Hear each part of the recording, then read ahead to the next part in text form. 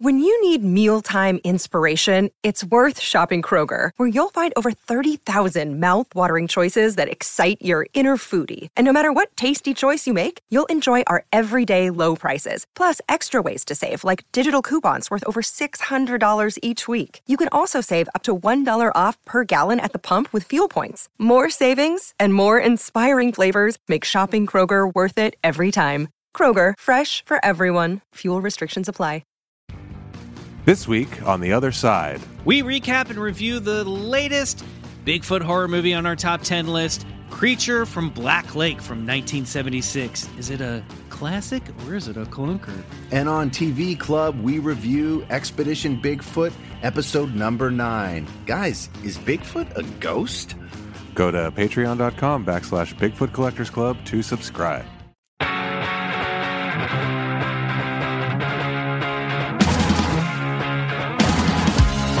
It's Bigfoot Collectors Club with Bryce and Michael.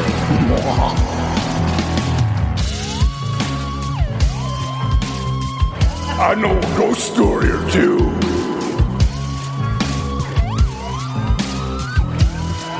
Let's do this.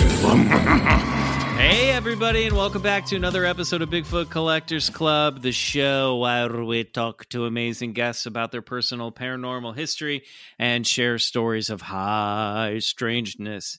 I am your host, Michael McMillan. With me always is your other host, Bryce Johnson. And our super producer, Roy Libre! Oh, have a cup of tea. Aren't we clever, all three of us, eh? Yes, and we just lost both of our Irish listeners. I would turn off, I would just Irish. click my podcast off right now. Was Scottish? What were you doing there? So you're some kind of Highland vibe. I was doing like the North, you know, okay. It was like a Game of Thrones, like Yorkshire.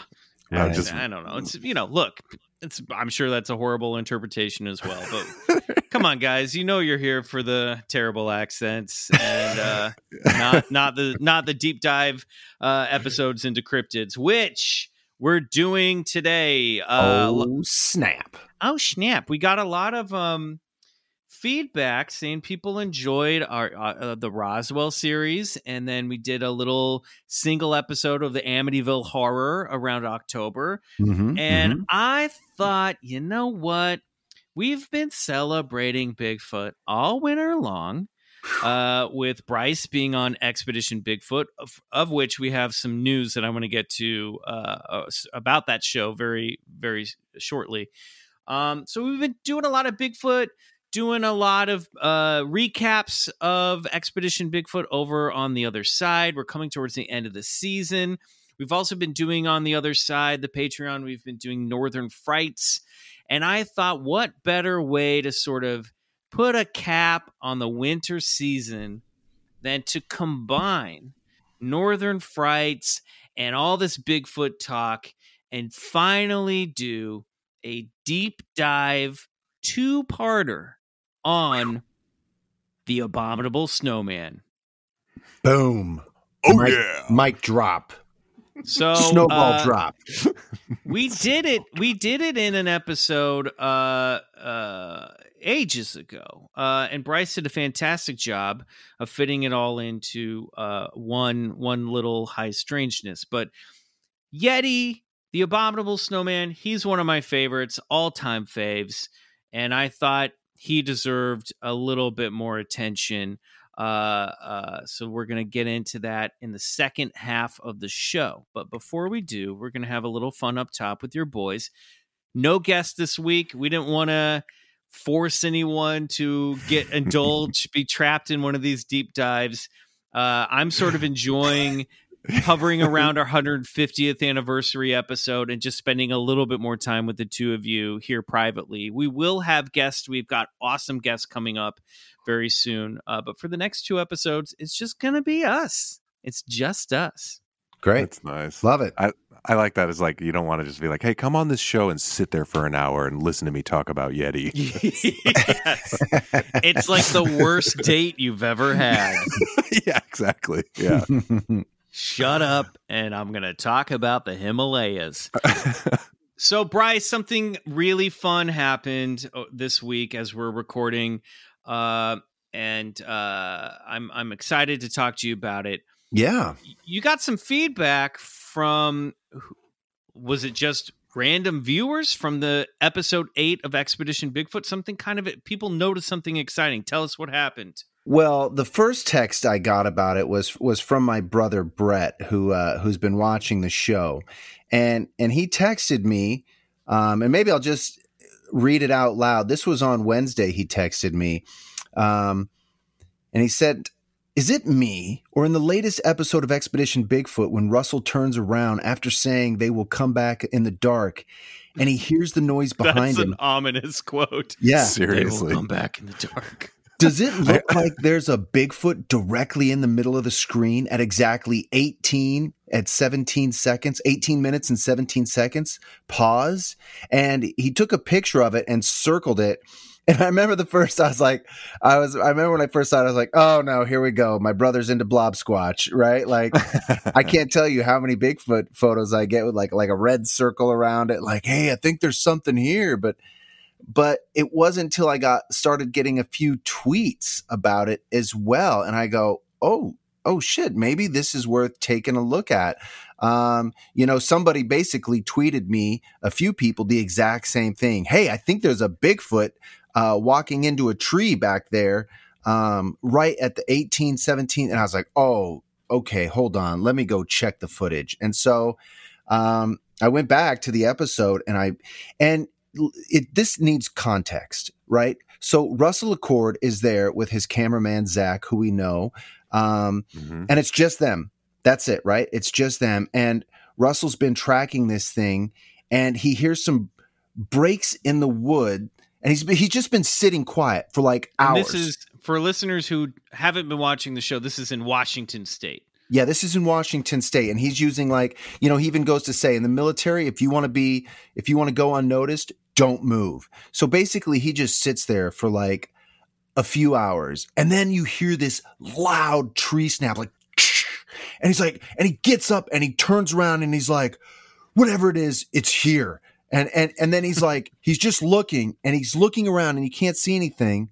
Mind you, that's right at the 18-17 minute mark. And he says, look at my arm. The hairs on my arm are standing up. Now I can't go into his military background, but let me just assure you, if Russell's hair is standing up on his arm, some shit's going down, right? Undoubtedly. Yeah, Yes. undoubtedly. And he was like, whatever it is, it's here, right? They don't see anything and they quietly move on. Well, that's at the exact moment that people are saying there's something in that screenshot. And I zoom in and I'll be goddamned if you don't see what looks like something with like big shoulders and this hunched over head, sort of brownish and reddish in color.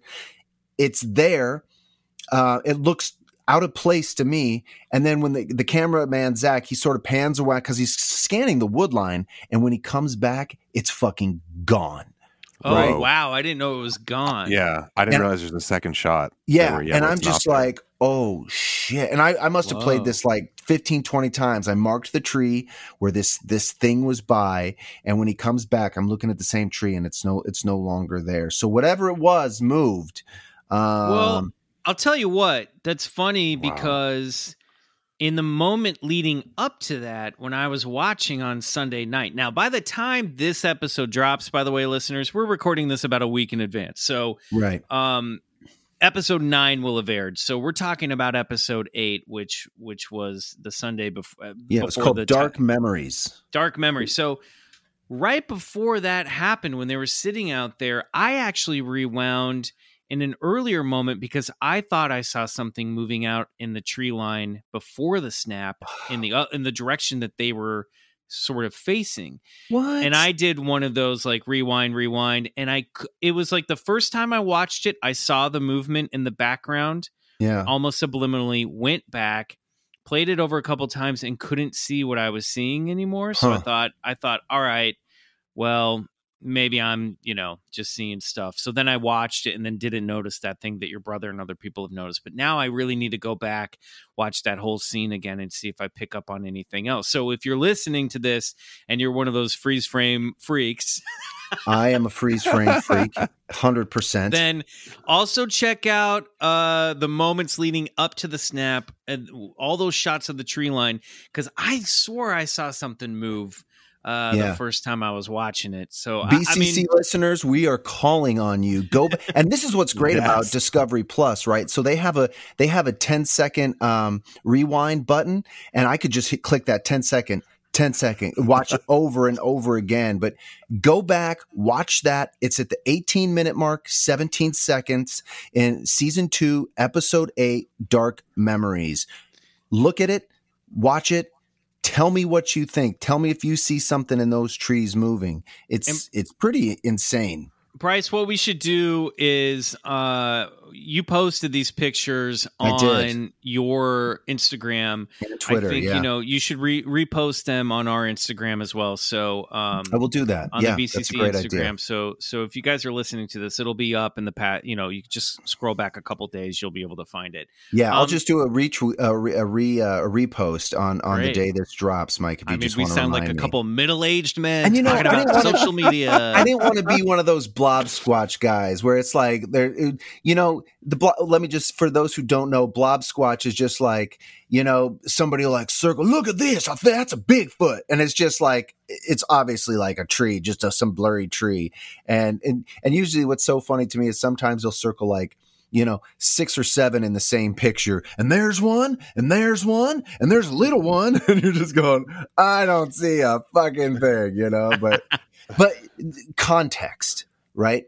Context. When you look at this thing in the context of how it happened, it's compelling. Definitely. And that concludes the Context drinking game, brought to you by Bryce Johnson. I just really like the image of Bryce. Like, it's like Dawn's being like, come to bed. And it's like 3 a.m. He's just like 10-second rewind. Well, I showed rewind. Oh, yeah. I showed Dawn. I showed Dawn, and she goes like this, which is more than anything she's ever done. She goes, All right. You got to. And I was like, fucking A. Gotcha. And Wow. You guys, you've been talking about all season how you guys get sent stuff and, emails. And I recall during season 1, you had a lot of people writing in or tweeting or whatever and saying like, hey, I think I see something in this moment here or this moment here in the trees, because there's got to be people who are watching these Bigfoot shows and they're just looking past you guys and just staring into the trees to see if there's anything there, which is, smart. I love that. It's a very involved way of watching the show. But this really feels like to you, from what you're saying, that there might actually be something there. Yeah, so I'd say between season 1 and season 2, this has happened maybe like 3, maybe 4 times where people have spotted, hey, is there something moving in the background there? Or I think you guys might have something in the background, and they'll send me the frame. And I always go look, I always check, and I go, yeah, maybe. But this more than any of them was just, I was kind of like, oh my God, because you know why? Context. I hope so much that you got footage of Bigfoot. This would be the greatest thing ever. I did text my brother though, hey man, there's no definitive answers in this quest for Bigfoot. There hasn't been for however long people have been on this quest, and it's not going to come in minute 18, 17 second marker either. So, but go check it out. Let me know what you think. It's strange. Cool. Love it. Well, I love that you're just involved in this entire project and you actually get to be close to and part of an expedition looking for this. Because I'll tell you what, if your word of the week is context, my word of the week has been expedition, because that's all I've been reading about going through Yeti research. I mean, I can't even tell you. I've got a book called Abominable Science. I've got The Life and Times of Bigfoot. I've got the you're Bigfoot in deep book. I've got Sasquatch by John Green over here. I've got Bhutan's Tales of the Yeti. I'm surrounded by this shit. So you're in deep. All right. Well, before we head down that snowy slope, Riley, we have some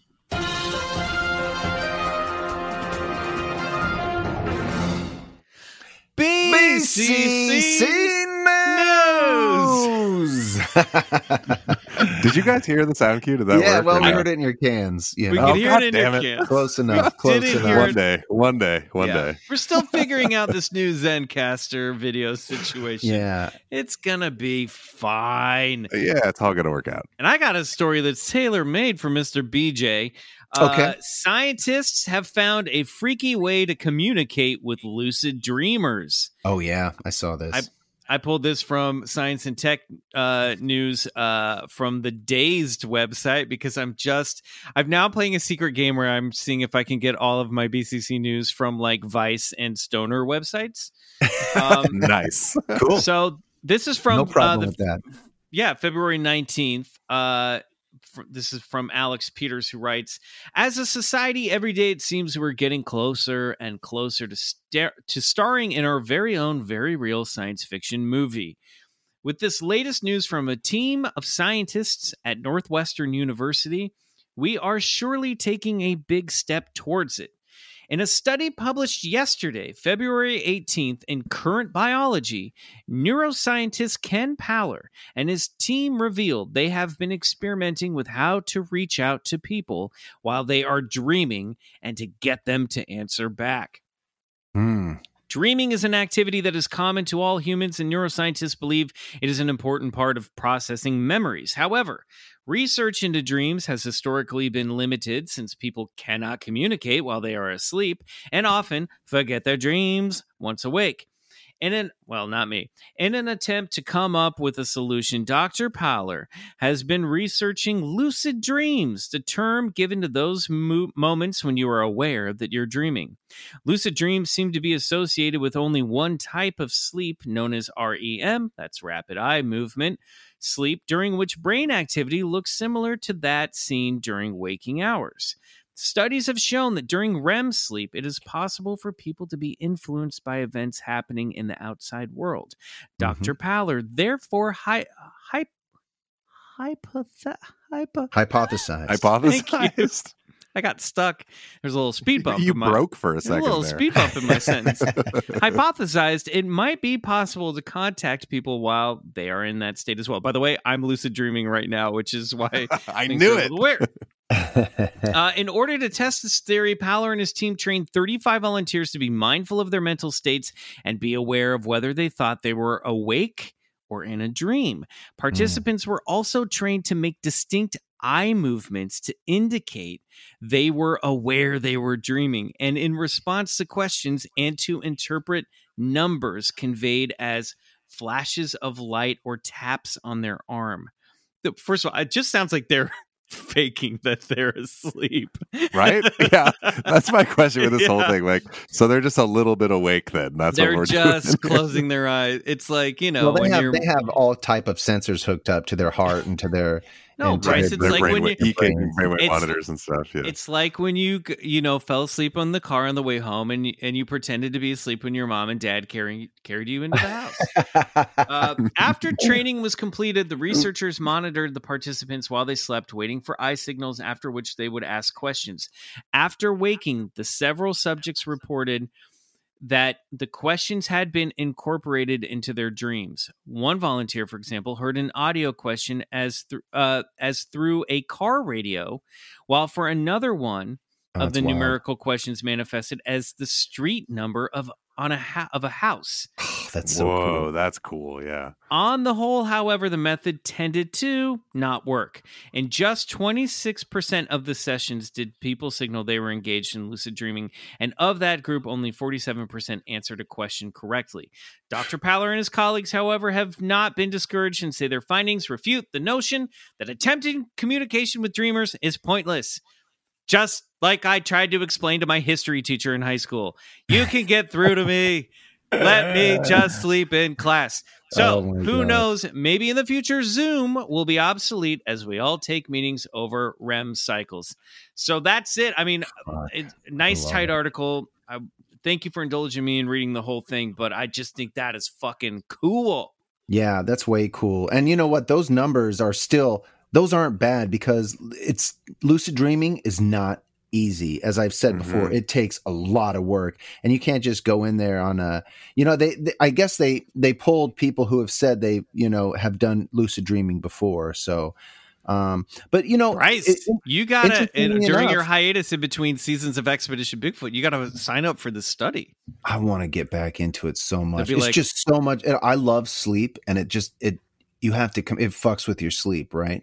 They're like, sir, we're trying to get through to him, but he keeps making out with late 90s era Gwyneth Paltrow. I don't know what to do. Oh, Britney Spears is here. What do we do?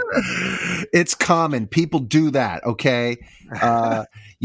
Interestingly enough, one of the pioneers of lucid dreaming studying, a guy named Stephen LaBerge, he has a book, which is what I read and learned to study it on. He would do the same thing. He would communicate with people sort of blinking in their REM sleep to let him know that they could hear him and that they were in a lucid dream. So they were signaling back and forth. I love how it shows up like through a car radio and through a street sign. It's just like, it's like being in another world. And when you're conscious, when you're aware that you're in that other world, it's such a unique experience. You can do anything, manifest anything. You can talk to higher powers. It seems like you can talk to other intelligences. It's wild. Yeah, it's weird. Whenever I'm aware that I'm dreaming, I tend to wake up. You know what I mean? Because that's what happens. So first of all, it takes so much work to get into a lucid dream. And then once you become aware, you get really excited and it'll pop you right out, right? And so, but there's little tricks to keep you into it. One is spinning around like a whirling dervish. So if you ever become aware that you're aware in a dream, you're awake in a dream, you're lucid, just first take a calming moment and then start spinning around, and then that will ground you. There's other techniques as well, but Riley. I would love. I was picturing like, what if you thought you were dreaming but you weren't because you were so into lucid dreaming, and then you just started spinning around like a whirling dervish, like in the supermarket. Then you're like, oh shit, no, I'm awake. Okay, yeah, right. I also just enjoy how quickly the term whirling dervish just trickled out of Bryce's mouth.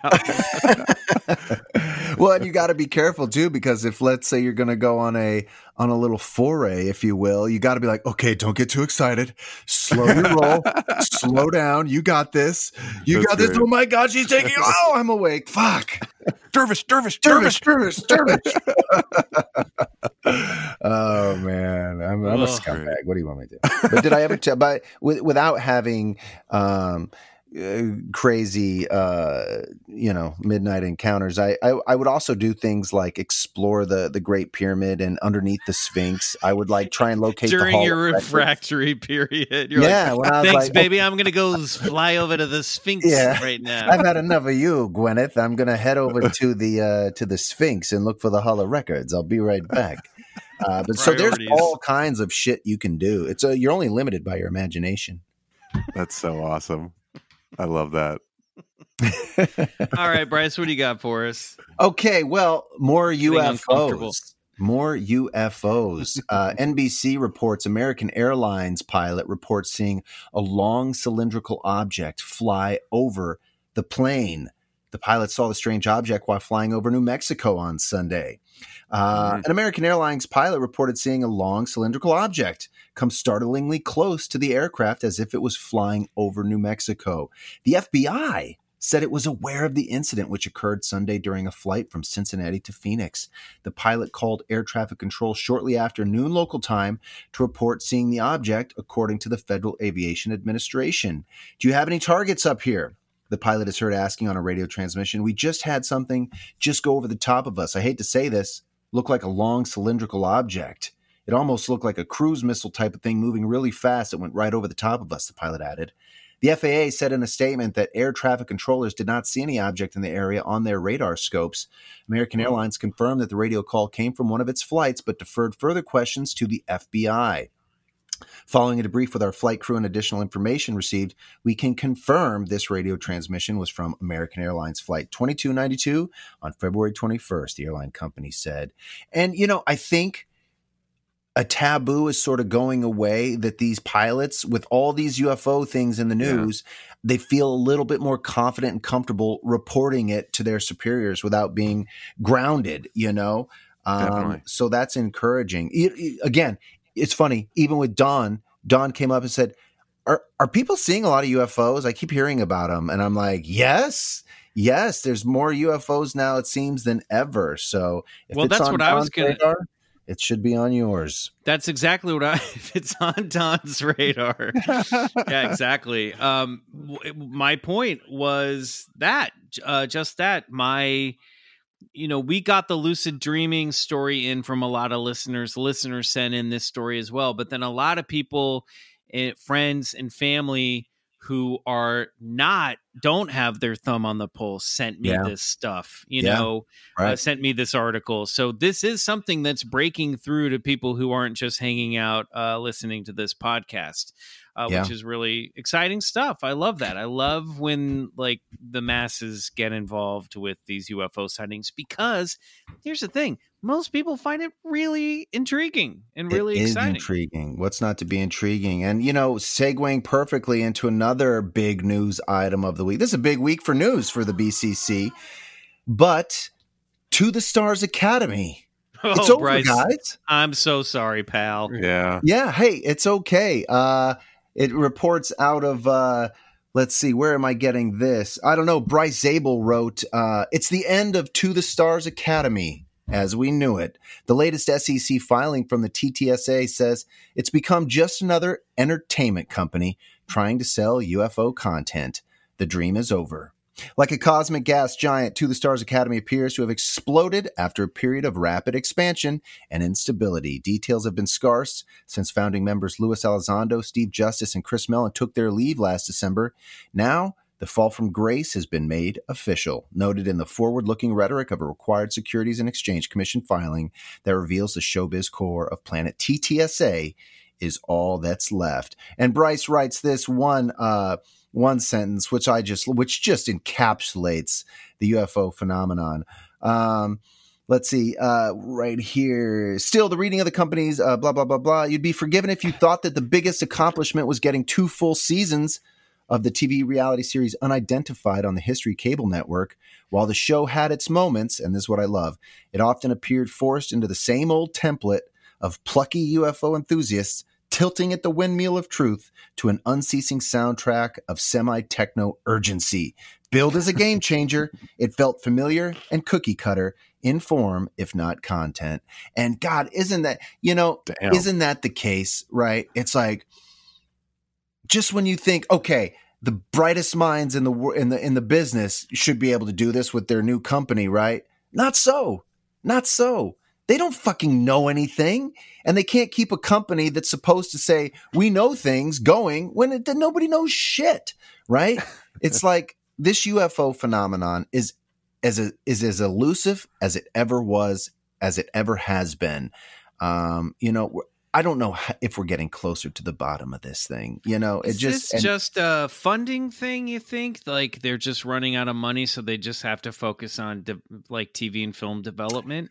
I think money's a big part of it too. And they were tasked with some pretty big benchmarks of trying to come out. I know they were talking about some meta materials that were going to be analyzed. Trying to build a UFO? They were trying to build a fucking UFO. And at the end of the day, the best they could do was put a show out on History Channel and publish a couple books, which I enjoyed. I enjoyed those. But sure, that's what more than I've done, by the way. Yeah, right. I mean, he said that, look, they're going to continue to keep up their entertainment part of that company. He still wants to buy, scripts in this genre and in this subject matter and produce content. And but look, the days of Hal Puthoff and Russell Targ and Steve Mellon and Louis Elizondo, all those, the dream team has broken up.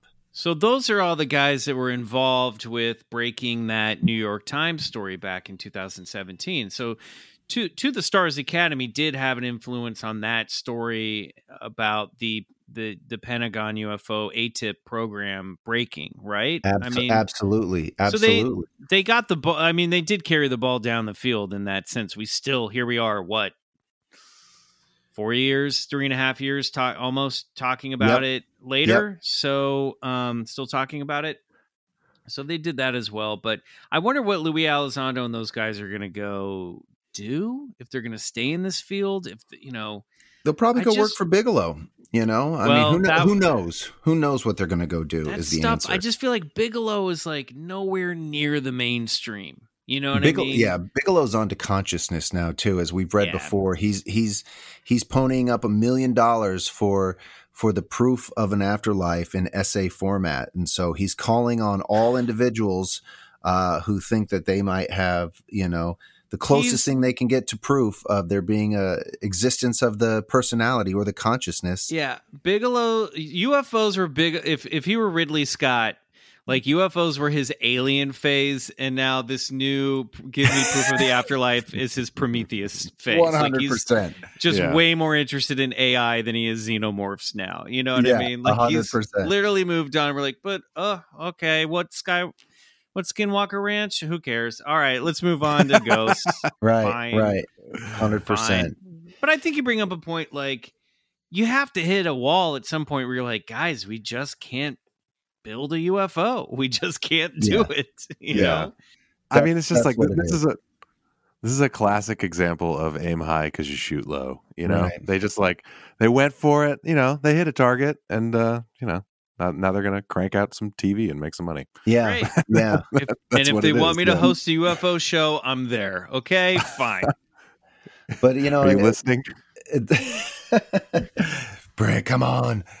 It's funny how they just stirred up a foment of froth of disclosure too, though, right? It's just like John Tenney said, these things, they come in cycles and they go in cycles, Yep. Mm-hmm. We'll give it another 10 years, 15 years. We'll be talking about how, someone's going to reveal the truth. Oh boy. Well, boys, I think it's time to take a break. And when we come back, it's time to get into our latest deep dive episode of The Abominable Snowman. Let's do it.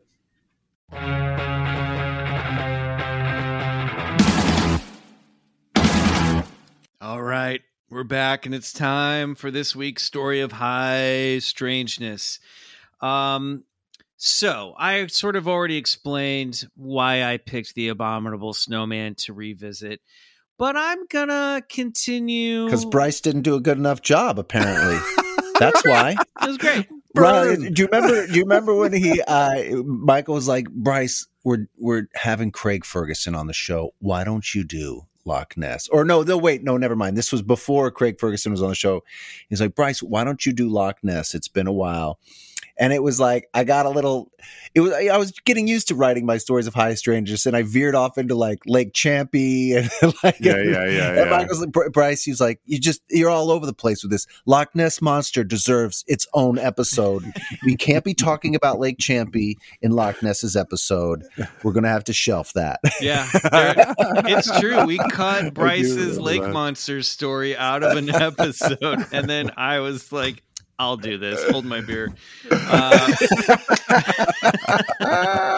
wonder, does that exist? Do we still have that somewhere on file, Bryce? We'll throw it up on the Patreon, maybe. Yeah, that we might have to. If I can find it, that's maybe buried deep in a hard drive somewhere. But it worked out so much better because that was obviously the perfect high strangeness for Craig Ferguson, and you did so well on that. Well, yeah. Thanks, pal. I had you backing me up, just like I'm going to have you doing tonight. So here's what I want to do. I want everyone listening to humor me for a moment and close your eyes. Unless you're driving a car or operating heavy machinery, or you've just tossed a baby in the air and you need to catch it. In that case, just go ahead and use your mind's eye. But I'm going to say a phrase. Got your eyes closed? Great. I want you to take note. And boys, I want you to do this too. I want you to take note of the image that pops in your head. You ready? Yep. Yeah. The Abominable Snowman. You see it? What do you picture? A frosty-tipped Bigfoot creature waist-deep in snow? A giant white monster with horns?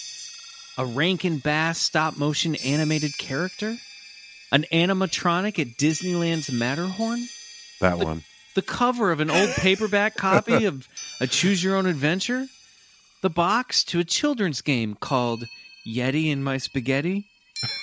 A friendly character from Monsters, Inc.? What about you, Bryson Riley? What are you picturing? What do you picture when I say Abominable Snowman? I mean, I stepped on your line there and fully pictured the Matterhorn from Disneyland. That's just the first image that popped into my head. Probably because it's burned in there from being a kid. You know, like the first time I saw that, it really was like, whoa! Yeah. So I gotta admit, the first thing that popped into my mind was the famous Eric Shipton foot trackway, and then the Star Wars the Wampa monster, the Wampa, popped into my head right after that. Right. Yes, both. I mean, I think the Wampa's there for me.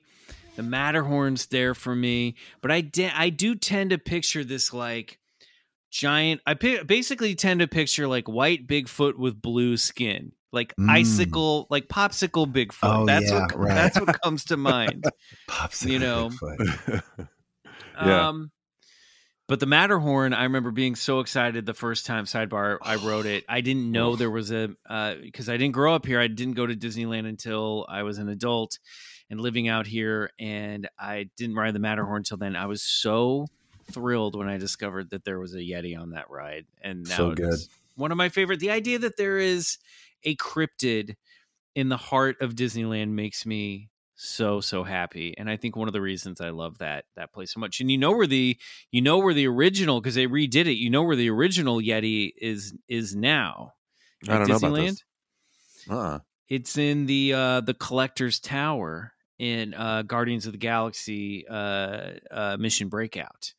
Oh, so shit! No way. Been relocated as part of the Collector's Collection, the original Yeti on the Matterhorn. So, hey guys, don't stop! Awesome. I've got to plug in power to my MacBook. I'm in my son's room tonight, so stand by. Hold on. Yeah, that's right. You mentioned that you were under your son's bed or something. Yeah, he's live from a bunk bed right now. Man, I haven't been to Disneyland in so many years. I haven't even seen the new Star Wars world or any of that, the Guardians of the Galaxy stuff. That's all changing once we're out of this pandemic. But Riley, I want to zero in on your imagination here for a moment, because like we did with Roswell, and I know we've talked about it here on the show. You've been doing a Bigfoot podcast now for a few years. What do you like? What's your take? What do you know about the Yeti? What's your take on the Yeti? I mean, it's my knowledge of the Yeti is very like pop culture based, you know, just just sort of more in the like sort of cutesy, like I'm sorry, I'm so distracted by Bryce. Bryce was like it's like welcome to the loudest getting of. You're like a background character in like the Muppet Show. You're like so distracting. Just as you were. Somehow Anyways, more animated when you were off mic than you were like doing crashing around the room. We were talking to Riley about what he knows about and what he thinks about the Abominable Snowman or Yeti. Yeah, and I was saying that my knowledge of it is very like pop culture vibes. Like it's more on the kind of cartoonish character, like the the Disneyland ride kind of vibe. I don't really know much of anything about the actual accounts of it or research into it or anything like that. It's more of like a cute, fuzzy, as Michael said, popsicle Bigfoot. Oh, good. Mind. Well, I think you're probably in for a surprise then tonight. Oh, bring it on. You guys have already done a number on my belief system, so let's just keep it going. That's what we're here to do. Well, Riley, those images and all the images we described are valid for a cryptid that has hit icon status in mass culture, yet, unlike its slightly more popular cousin Bigfoot, the Coke to the Snowman's Pepsi, which is generally agreed upon to be an 8-foot-tall, brown, hairy, ape-like creature, the Snowman's image varies wildly throughout our cultural visual dictionary. White fur with blue skin, brown fur with dark skin, reddish fur with light skin. The Yeti comes in many forms, which is interesting for a cryptid that has remained mostly out of sight for all of its purported existence. In this 2-part BCC deep dive, we're going to take a look back at the Abominable Snowman, the folklore it came from, how it got its name, and why it captured the world's imagination. We may even walk away with a real sense of whether or not this creature actually exists. Strap on your snowshoes, grab a pickaxe, and brew up a cup of piping hot English breakfast tea. We're sending winter off with a bang and going exploring for the Yeti. This is the Abominable Snowman Part 1. Mountain of Evidence? AKA Popsicle Bigfoot. Let's get into it. So I wanted to take note that the primary sources for this story come from Bigfoot, The Life and Times of a Legend by Joshua Bluebus, Bhutanese Tales of the Yeti by Kunzang Chodin, and The Bigfoot Book by Nick Redfern, all which I mentioned earlier. The Abominable Snowman is said to be a bipedal hominid creature fabled to dwell in the remote regions of the Himalayas, namely Nepal, Tibet, Sikkim in northeastern India, and Bhutan. I almost said northeastern Indiana, which, during the winters like we've had, maybe there is a Yeti there. The creature goes by many names. The most popular name here in the West, next to Abominable Snowman, of course, is Yeti, which comes from the Sherpa people of eastern Tibet. But it has many numerous names from the different people native to the region. The Tibetans call it Gangsmi, Glacier Man, or Mi Sho Po, Strong Man, or Mi Shen Po, Great Man. The Lepcha people refer to it as Chu Mung, the Snow Goblin, or Hlo Mung, the Mountain Goblin, which honestly, those are the coolest names. Metal. Snow Goblin? Why don't we call it the fucking Snow Goblin? That's cool. The Nepalese call it Nyalmu or Bana Manch versions of Wild Man, and in Bhutan it is known as the Migoi, Strong Man, or the Gredpo, which sounds like the name of a Star Wars bounty hunter. In the book, Bhutanese Tales of the Yeti, author Kunzang Chodin describes how Bhutanese folklore believe in two different types of snowmen. There's the short Machume, or Mergola, which is a 3-foot-tall, reddish-brown hominid with a hairless, human-like face that sticks to the forests around the 2,500-meter elevation region, as it is known for its skill at mimicry. To come across a Machume could be an omen of bad luck. Legends would tell of cattle herders who stumbled upon one of the creatures while searching for a lost animal. The surprise meeting ending with the Machume vanishing into thin air or running off into the dense forest.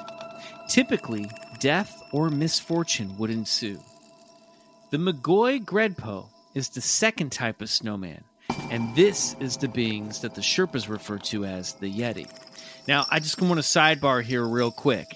Already, we're hearing stories from folklore that this being, or at least the smaller version of this being, is can mimic, sticks to the woods, and can vanish into thin air. Whew. I mean, ring any bells, Mr. Expedition Bigfoot? Yeah, rings quite a few. The Migoi, the Yeti that we're thinking of, lives in the 3,500 to 5,000 meter elevation range, descending the mountains during snowstorms in search for food and warmer shelter, which is when people would usually encounter this creature. The Migoi are large, ape-like creatures very akin to Sasquatch. The females are even described as having large pendulous breasts, with hair color ranging from red to dark brown. They communicate through whistling and are said to have a very distinct foul odor.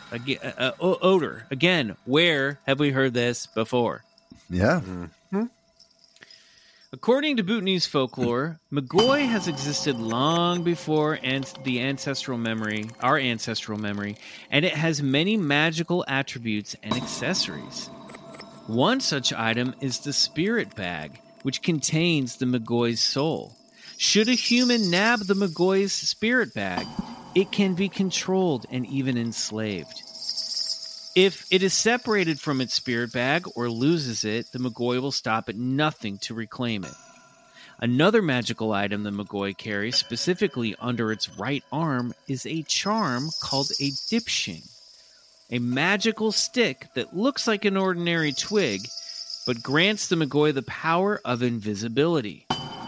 Bhutanese children are warned that the Mogoi has a hollow back, and if they don't behave, they may be caught and carried in the backs of the creature. I'm doing everything I can to keep my Uncle Dickie out of the room with spirit bags and dipsticks now. Uncle Dickie, what do you got for us? These fucking guys, these Mogois, I know who they are. And they know Yeti, let me tell you that. Okay. Oh my God. I also like that this also sounds like a very primitive version of Perchta and Krampus, which we were talking about on the other side over the holidays. This idea of like this boogeyman that will take children away or punish children. But I love that. I just fucking love that. You know, we've been talking about, can Bigfoot camouflage himself, or can he disappear or slip into a portal? And like the folklore has these like magic powers built into them, right? Yeah. It's wild. They're like shamans, or they're like wizards almost. It's really wild. And part of the stories, maybe why couldn't they be shamans of the woods, forest shamans? Yeah, exactly. And there are these stories about how you get a dipshing for yourself. You have to like steal like a magpie egg and then hard boil it and then put it back in the nest. And then when it doesn't hatch, the magpie will like fly off to find a dipshing and bring it back to the nest. And then that will hatch the hard boiled egg for the magpie. And then I think it's magpies. I'm doing this out of memory. And then like they'll abandon the babies, and the mother will abandon the nest. And then you have to take the whole nest and comb through all the ordinary twigs until you find the dipshing. That's like the only way you can get one of the humans could get one of these. That's and like, that's a magic ritual right there, man. Yeah, totally. That's also a way to like keep an annoying child busy for like 3 hours. Seek the magpie. Yeah, go through this nest and find the magic twig. So stories like these existed in folklore about the Yeti long before Western civilization turned him into a fuzzy cartoon character, like Riley mentioned, and also a horror trope. We owe the popularity of the Abominable Snowman, like many other native tales throughout the Eastern world, to the work of good old-fashioned British imperialism. Back in the 19th and early 20th centuries, the British Empire ruled nearby India and had a large presence in the Himalayan region, with its eye on regional control and climbing and conquering Peak 15, better known today as Mount Everest. Named after Sir George Everest, former Surveyor General of India. As we'll see later in the story, the post-World War I conquest of Mount Everest, the highest point in the world, was akin to an early moon race, with China, Russia, and the British Empire all gaming to be the first to make it to the top of the world for the glory of their respective nations and to flex their geopolitical power and mastery. Real cute stuff. The earliest brush between the Western world and the Yeti appears in 1832, when B.H. Hodgson, a British national living in Nepal, reported locals in his employ told tales of a wild man of the mountains, which Hodgson simply wrote off as a possible orangutan, because why would indigenous people know more about the fauna in their native lands than some upper-class British dude? Hodgson stated, "My shooters were once alarmed in the Kachar by the apparition of a wild man, possibly an orang, but I doubt their accuracy. They mistook the creature for a cocoa demon or rakshas and fled from it instead of shooting it. It moved, they said, erectly, was covered with long hair and had no tail." So already the Yeti is sort of seen as some type of demon, which is kind of cool because that has echoes of where the footprints and the Joshua Cutchin and Tim Renner's books, where they're talking about the wilderness geist and these hairy devils. And Hodgson, thought that maybe it was possible that these were it was an orangutan.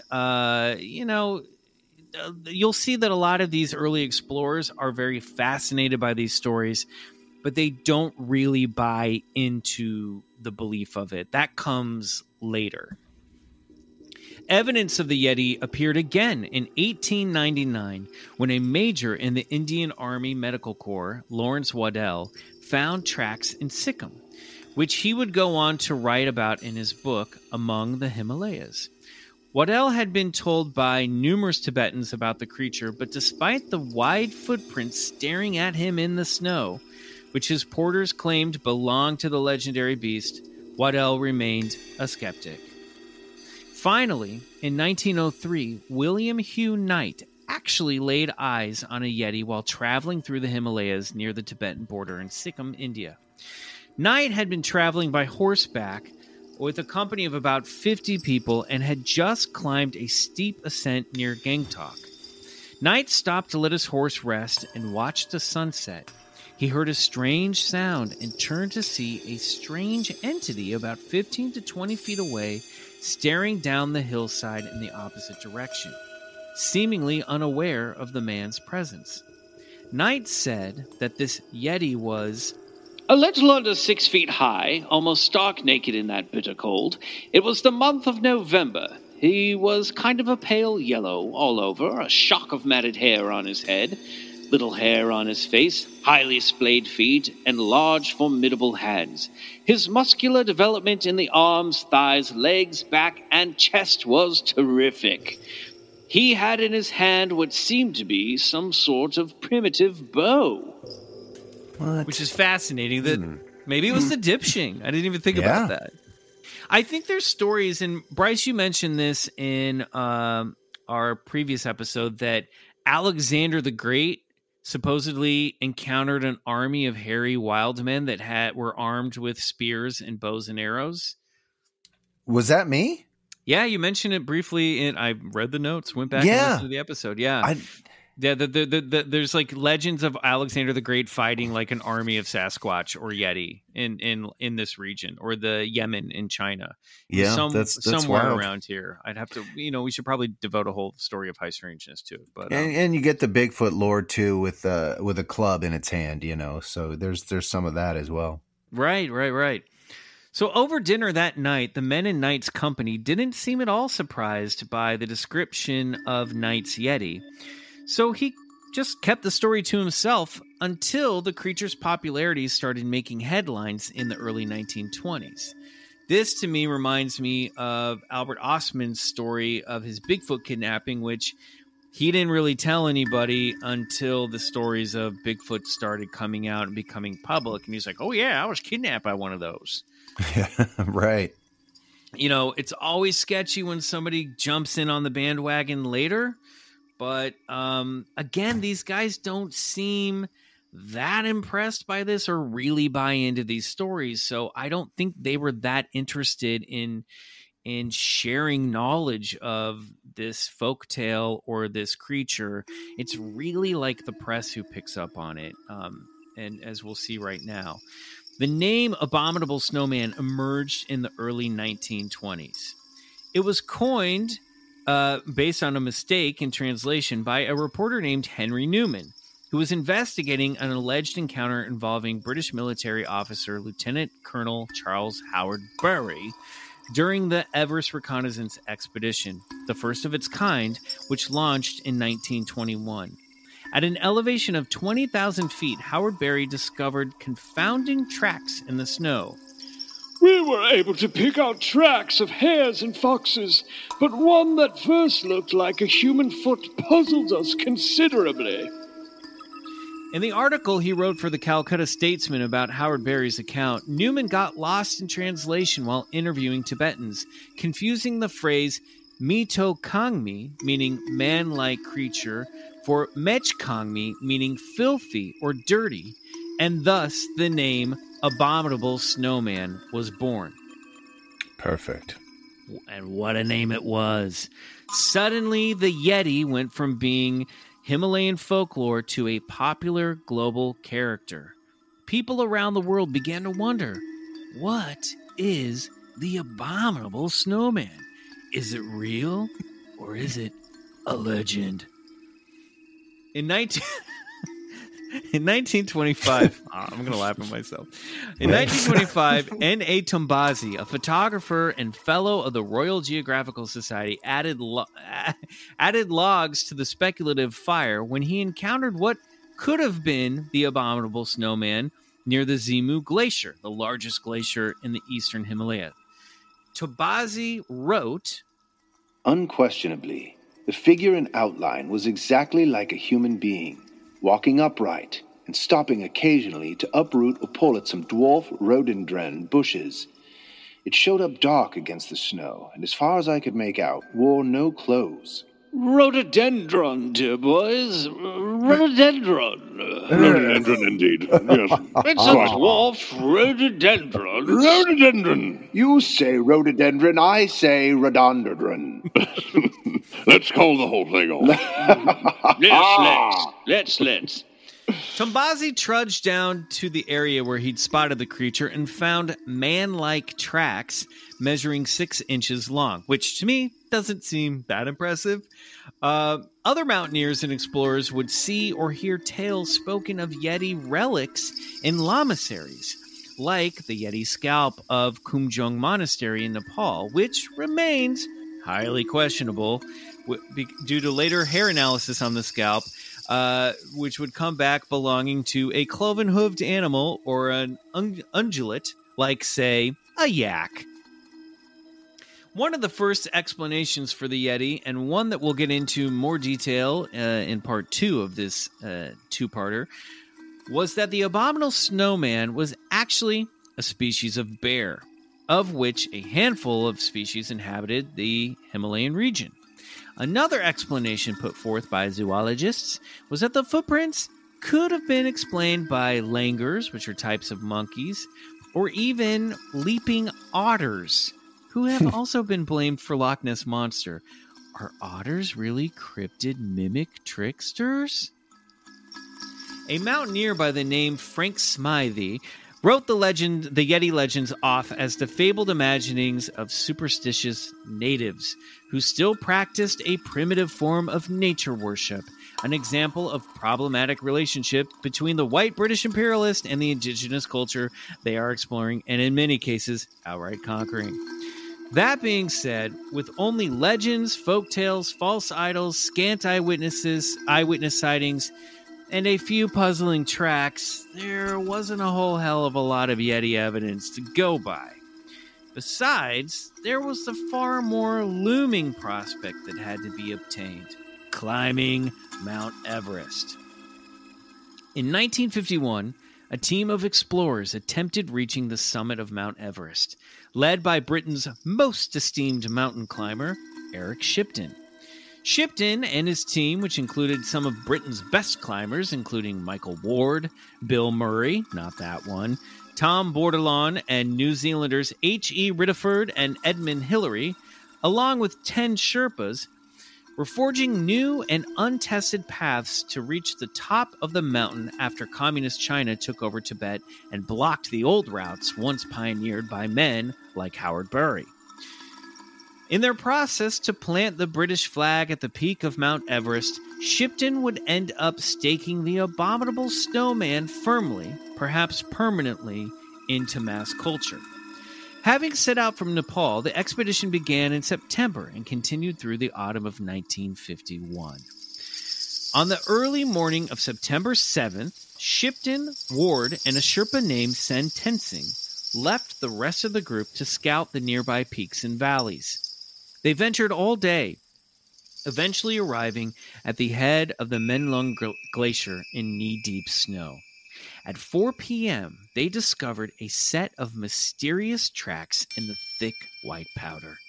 Originally, Shipton mistook the tracks for their own, but quickly realized that they were indeed in new, unexplored territory for their expedition and hadn't doubled back as he first suspected.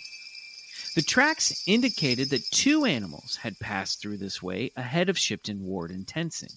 So the snow kicked up by the movement of the creatures had not melted, despite the bright, shining sun that had been accompanying the crew all day long. However, the shape of the tracks themselves had melted slightly in the heat into broad oval shapes larger than the impressions made by the men's boots. But Shipton saw that where the snow had been thinnest over the ice, there were well-preserved footprints, showing 3 fat toes and a big thumb-like toe. The big toe. Shipton could even indicate where the creatures had jumped across gaps and used their toes to secure footing on the other side. The tracks went on for at least a mile, but as it was getting dark, the crew decided to take what evidence they could and make their way back to camp. Shipton snapped up a bunch of photographs, placing the head of his ice axe along the length of the footprints for scale. Shipton described that night back at camp as having an eerie feeling that somewhere in that moonlit silence, the strange creatures that had preceded us down the glacier were lurking. Now, that photograph I mentioned, that's the photo that, Bryce, you brought up as the one that you picture when you think of legendary.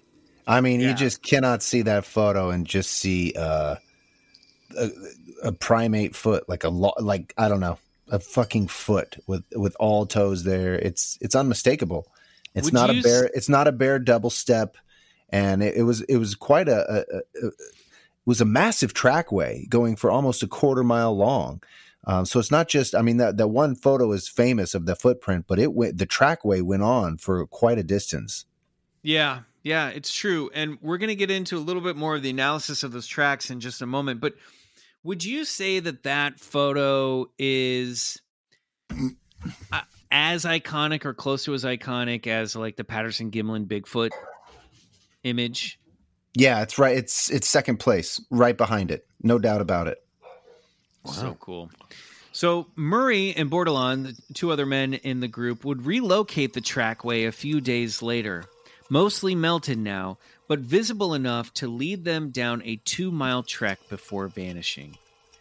As for Sen Tenzing, well, he was sure the Yeti had left the tracks after seeing one for himself a few years earlier, which he described as ape-like with reddish-brown hair and a hairless face. Shipton, for one, was convinced that the stories of the abominable snowman were true. Bordelon, too, became a believer, simply scribing in a letter home, The abominable snowman is not a myth. Period. What if that was the whole letter? That's all he wrote to his wife. I think that was it. That's why I took my time with it. Talk soon. LOL. Love you lots. What? I thought LOL meant love. What did people think? What did grandmas think LOL used to stand for? Laugh out. Lots of love. Yeah. Lots of loves. Lots of love. Bordelon. Shipton's expedition did not make it to the top of Everest, but the story and photos were printed in London newspapers. The media hopped on the snow-kissed bandwagon, and the abominable snowman, whose growing popularity had been interrupted by World War II, rocketed to pure stardom. The Yeti became a bona fide movie star, featured in classic 1950s monster movies with names like Snow Creature, Man Beast, Half Human, and the Hammer horror straight-to-the-point title, The Abominable Snowman of the Himalayas. Hell yeah. Suddenly, the debate was resurrected. Was the Abominable Snowman fact or fiction? Biologists, zoologists, sociologists, journalists all got in the game, finding ways to justify or debunk the possibility of an undiscovered bipedal creature living in the highest mountains of the world. folklore from the past, like the Bhutanese stories of the wild man of the mountains, were dug up to point out the fact that surely something had been there all along. Others claimed the footprints were left by highly disciplined monks who were immune to the cold climate of the Himalayas. In 1955, Indian scholar Swami Pranavada said that this was all just a big case of bad translation, you guys, stating that the term mete or meto did not mean filthy, as that reporter Henry Newman had gotten wrong a couple of decades earlier, but more accurately, it stood for man-bear. The explanation was staring everyone in the face all along. The Yeti was simply the Himalayan red bear, who the locals had given the name to of man bear after witnessing it walking on its hind legs. A man by the name of Slavomir Rowlitz, I don't know how to say this name. Bryce? R-O-W-A-C-I-C. Rhododendron. That's right. So, Rowlitz wrote an eye-popping book recounting his alleged escape from a Russian gulag, where he encountered two Yeti while venturing from Siberia into India. Yeah. However, Shipton, as well as others, disputed the geography of his story and wrote it off as bunk. Fake lore and folklore were merging into one big Yeti-shaped slushie. You like this story, right? He was like allegedly a Polish soldier who was like on the run through Siberia and China and encountered like two like did they have weapons? Did those Yeti have weapons in the story? No, but they guarded the door like some sort of sentinels, or this large gate. It's an incredible story, and it's not written as a work of fiction. It was written as a work of nonfiction. So, it was in his memoirs. Yeah, it's a pretty harrowing account of this guy's escape from one of the worst prison camps ever, and then where Yetis were guards, I guess. Yeah. Well, no, the Yetis were way past the gulag, but I liked picturing that they worked at the gulag, that they were like wardens at the gulag. Yeah, sure, you could do that. So one interesting figure who entered the picture was a French biologist and by all rights an early cryptozoologist named Bernard Heuvelmans, who was nicknamed the Sherlock Holmes of zoology, and the game was most certainly afoot. Like the famous detective of Baker Street, Heuvelmans used deductions, or the Zadig method, to allow for the existence of unseen things. Zadig was the titular character in a 1748 novel by Voltaire, who was able to describe the Queen's lost dog by never seeing it, but by using the deductive method by the clues it left behind, like to nail its height, weight, and stature. Heuvelmans applied Zadig's method to the evidence left by the footprints and eyewitness accounts to draw conclusions about the creature.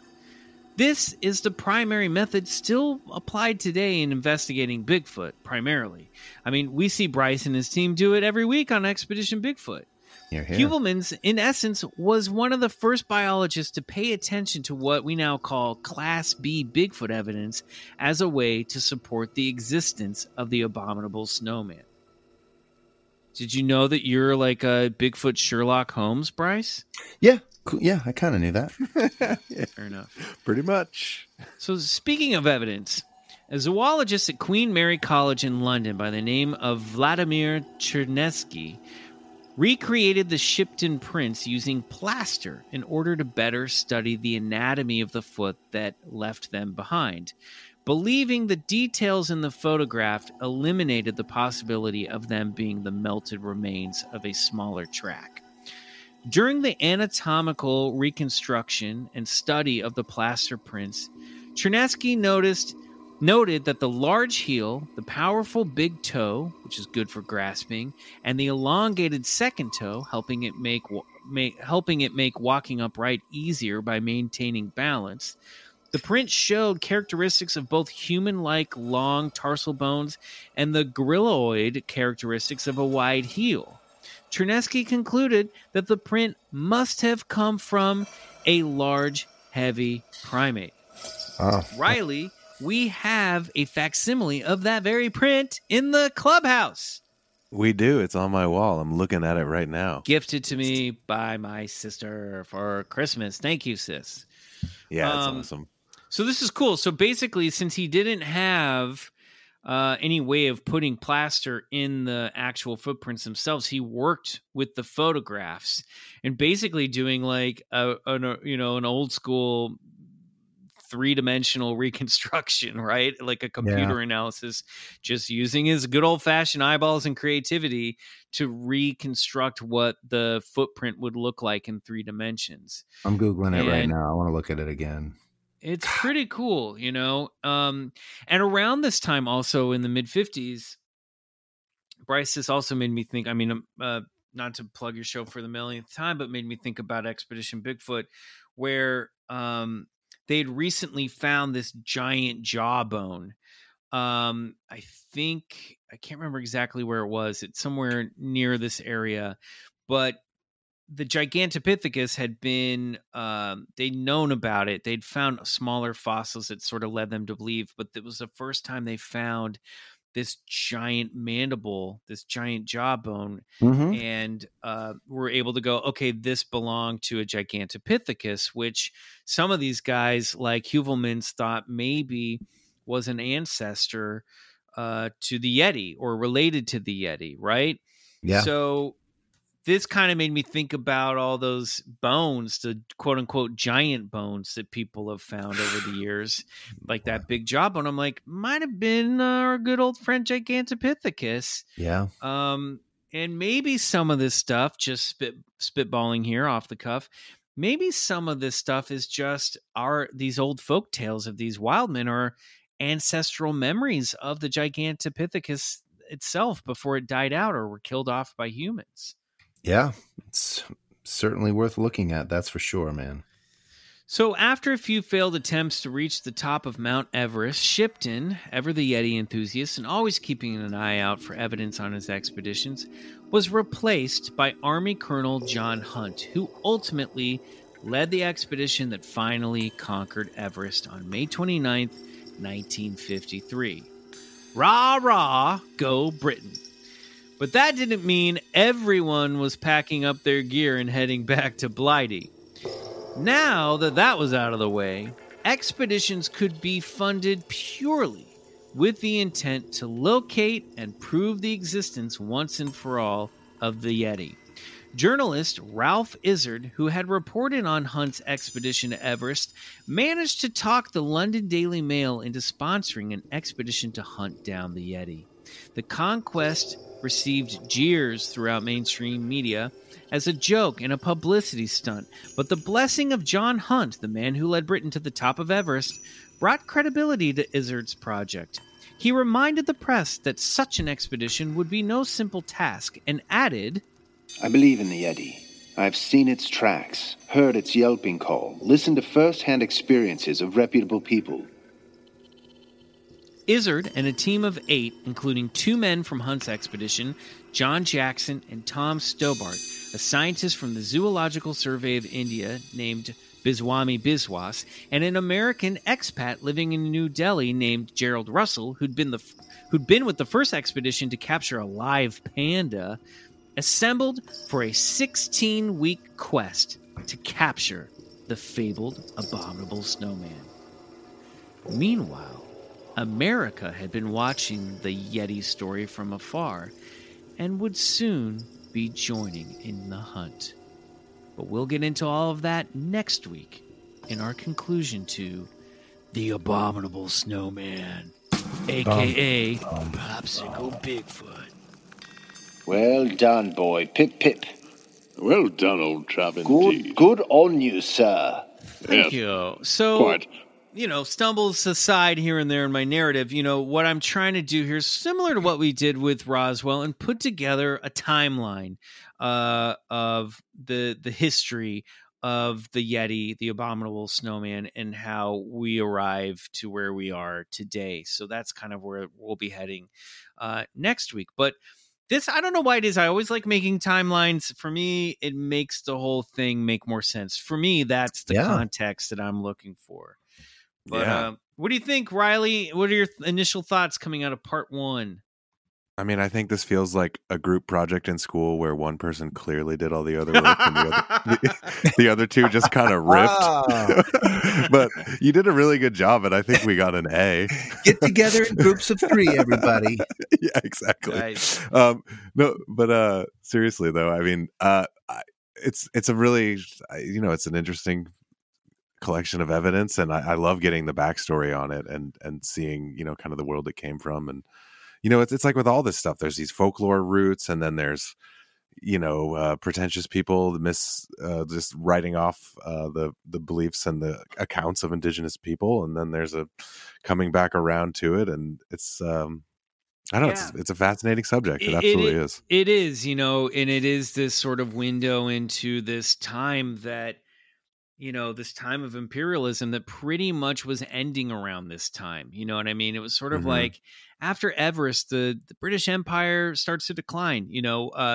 India gets its independence around this time. And I just find that I find the geopolitical stuff really fascinating, that in all of this jockeying for world power, that and domination, that like this story of like in the tallest part of the world, this story of like there might be one last undiscovered creature up there. You know what I mean? It sort of feels like a way of romanticizing what is basically, colonialism and imperialism. But it's interesting. I just find all that stuff fascinating.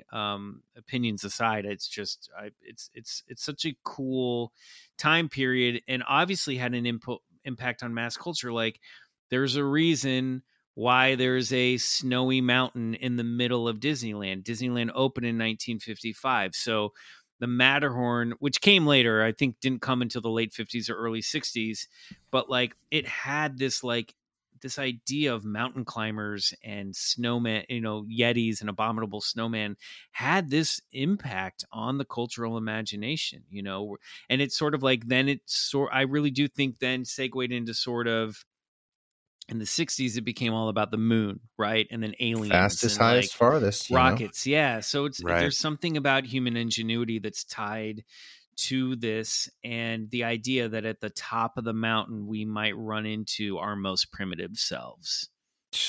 Man, I like that.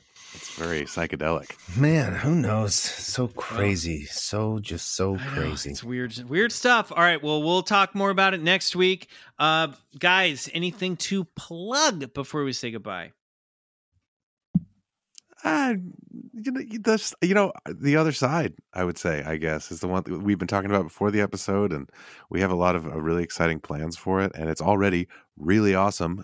We just dropped the video of the last episode on there that was really fun to make, and I look forward to doing more of that video content. And it's also just a really interactive space for the show, and something we really enjoy, and I would love it if you came over and joined us over there. Yeah, $5 a month, 3 to 5 bonus episodes every month, plus all kinds of fun new video content that's starting to roll out. Like an entire bonus recap series of Bryce's show. So we really have also that. I think we've dropped like 20 episodes already this year over there. There's a lot of great content over there, absolutely. Yeah. So check it out. Patreon.com/Bigfoot Collectors Club.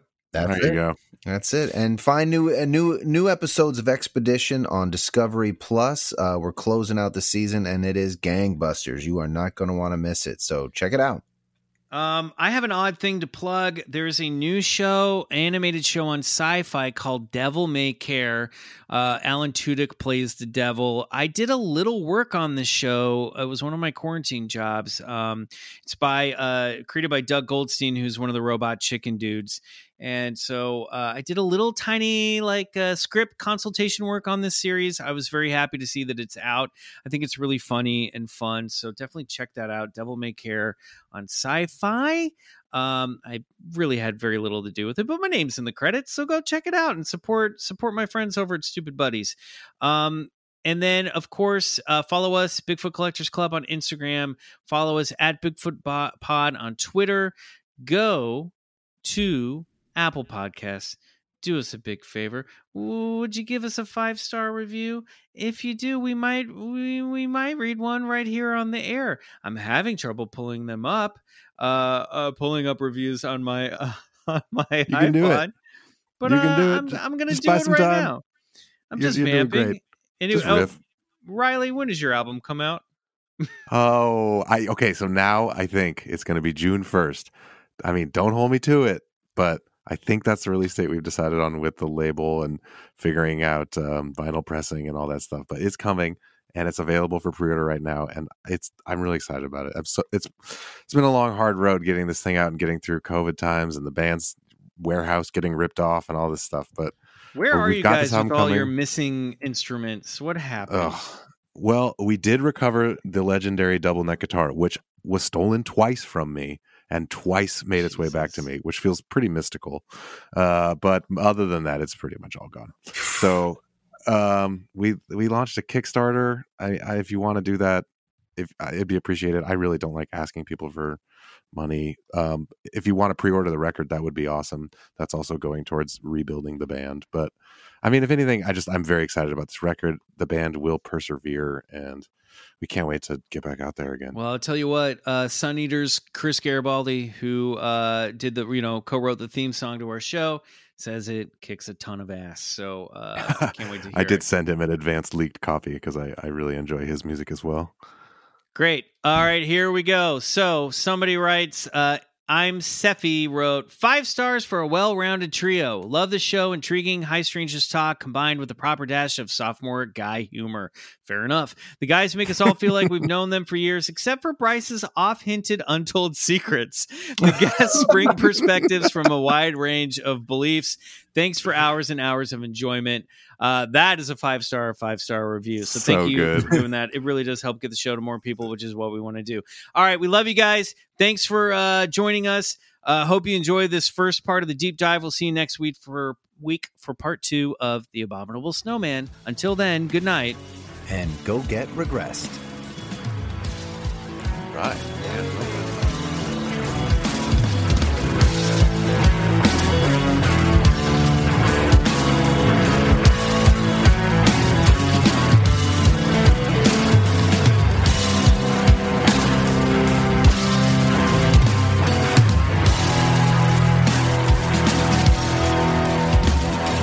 Bigfoot Collectors Club is produced by Riley Bray.